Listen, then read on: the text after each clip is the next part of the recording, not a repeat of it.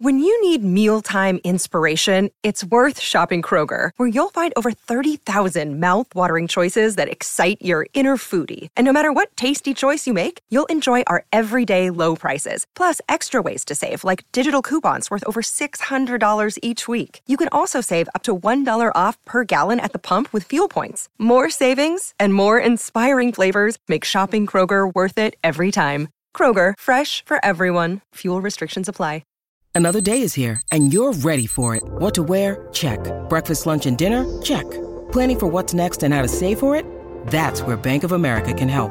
For your financial to-dos, Bank of America has experts ready to help get you closer to your goals.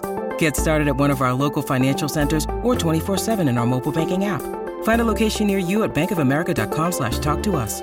What would you like the power to do? Mobile banking requires downloading the app and is only available for select devices. Message and data rates may apply. Bank of America N.A., member FDIC.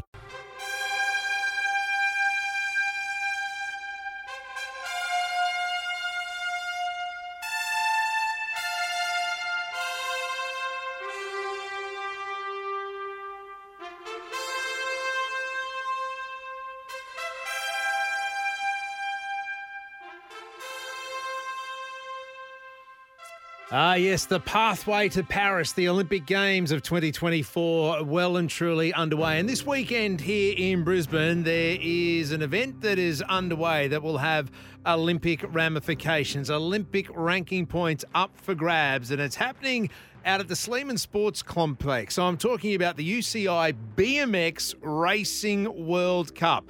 223 riders from 27 countries around the world that have descended here into Brisbane, including our own world champion and Olympian herself, who's on the line right now, Sakakibara. Saya, very good morning. Welcome to Brisbane. You're looking forward to the weekend, no doubt. Good morning. Good morning. Thank you for having me. And yeah, I think you did a great intro to the events that's happening this weekend. Honestly, yeah, like as you said, it's an Olympic qualification round.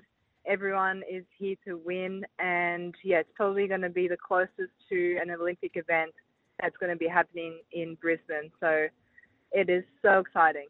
Outstanding. So I want to get into a qualification, how that happens, how far away things are for you. But before that, we know 2032 is happening here in this city, the Olympic and Paralympic Games. And there's been a little bit of talk about different venues, stadia and the like. What's it like out at Sleeman for BMX? What's it like out at Chandler there as far as, I guess, venues in a national sense or even an international sense? I think that the Sleeman Sporting Complex, the track there it's one of my favorite in the whole world, and it's for a number of reasons. But I think the hill itself, it's interesting that every track is supposed to have a set of guidelines to make it the correct and like the same hill, but every hill around the world is slightly different in its own sense. But this one really is really good. It's to the specs, and the whole track is high speed. It's super technical as well, so people who get to ride the track before the event definitely has a huge advantage. And it's just super fast paced and it's fun. So I think it's a great racing track, and it'll be awesome to host the Brisbane 32 Olympics. Yeah, outstanding stuff. Now, say I just want to tap into that a little bit more. What makes a good BMX track? And you talked about the hill. Are there other elements that, for the uninitiated, that need to be part of a track? The length of it, the time it takes to race? Yeah, I mean, it is probably important to point out that every track around the world is different. So every race course that we get to is completely different to one another. And I guess what makes this one really makes the racetrack really good is like super open in terms of like the width of the track. So, everyone kind of has a little bit of room to race, and it's not all single file. So that allows like a lot more passing opportunities, makes the racing a lot more exciting, a lot more technical in play. And it also does definitely comes down to like the shapes of the jump. Sometimes that when it's not built correctly, it doesn't flow very well. The speed doesn't get carried out like throughout the track, and it's almost like a stop and start each corner that we turn. So I think what makes a good track is, that flow of the track, and having wide open turns, wide open straights where you can make those passes and bring that tactical play into the racing. So Sakakibara, my guest this morning. So we, as kids, we all jump on BMXs, we all make tracks, we all have a go at racing each other.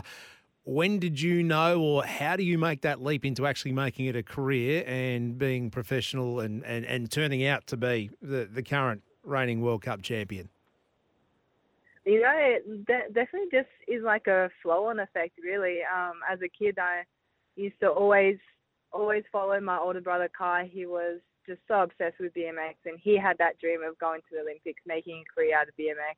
And he used to watch those videotapes on VCR and all that kind of stuff. And I kind of just followed in his footsteps. And in the end, as we got older, we were traveling the world together and everything like that, and kind of fell into this lifestyle of chasing the World Cup circuit. And then the Olympics kind of came into the horizon, and what was a dream before actually became a goal. Yeah. And that was something that kind of seamlessly happened just through training at a young age, having that vision and having that dream, I guess, to dream big. And what's bigger than the Olympics? It's nothing. So it's just dreaming big and just working hard and just continuing on just through all the losses and times where I had no motivation and keeping up with school and everything like that. Even through all those stages of life, I just kept BMX as something that I'll do a lot, and it's just been just a single path that I've just followed, and that ultimately just led me to where I am. So the country was introduced on a grander scale to yourself and Kai before the Tokyo Olympics, and we know that was held over till 2021. But Kai had his accident, didn't he? How's he doing? Kai is going really well. Like, he had a huge injury back in 2020, February 2020, and it's been 4 years now, and I think he's defied all the odds.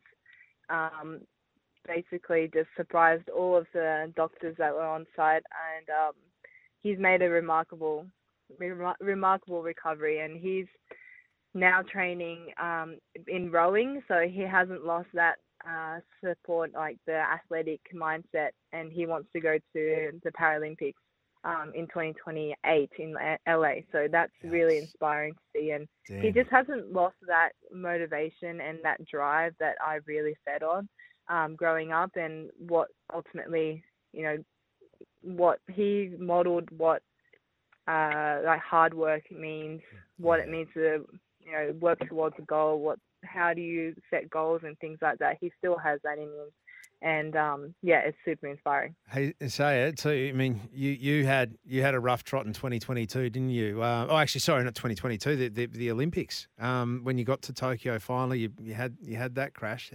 How difficult was that to get back from? Yeah, I mean, that one was quite hard. I had a concussion at Tokyo, and it was an interesting one because I never really experienced how a lengthy recovery from a concussion.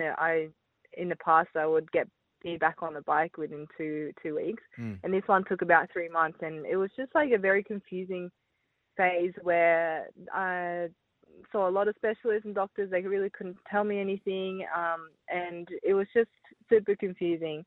And then by the time that I got back on the bike and I was healthy, because I was so caught up in getting my head right and recovering from this injury, I never actually took a break and debriefed and, shut off from BMX after the Olympics, after going through all those emotions. And, I didn't get to have that time away to have a breather. And I think that that really was, yeah, it was really hard for me. And I think I really felt that effects back in 2022. And then, yeah, I just really struggled with racing. And, yeah, it just kind of goes to show like how important it is to have those breaks.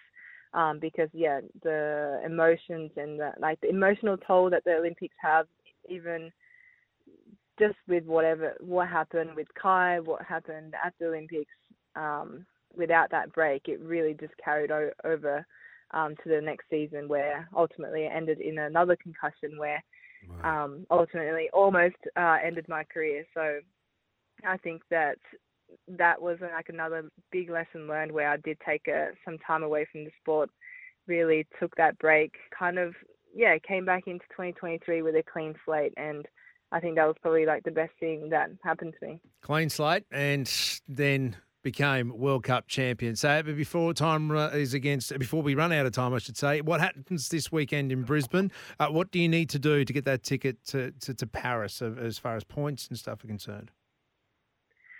It's definitely it's a very complicated qualification that I won't be able to explain, but it's basically just keep winning, right? Just keep winning, yeah? Just keep winning. Just get on the podium. Yep. And could it happen this weekend? Could you get enough points or the process to this weekend to nail a spot down?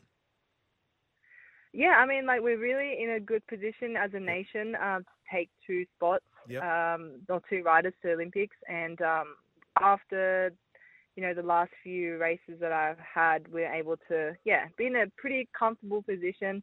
And, with BMX, anything can happen. So it's just trying to be consistent, try to stay on the bike, and, we should be sweet. All right. Well, we wish you all the best of staying consistent, staying on the bike and ripping in there over the weekend at Sleeman Sports Complex. Saya Sakakibara, she is a BMX bandit of the highest order, the Olympics. She's been there and done that as Tokyo. She's now trying to qualify for Paris, and she is the reigning World Cup champion. On show alongside 200-plus other riders, the best on the planet from 27 countries this weekend out at Sleeman Sports Complex. Amy, standing by with the news, 11:35 this Wednesday morning.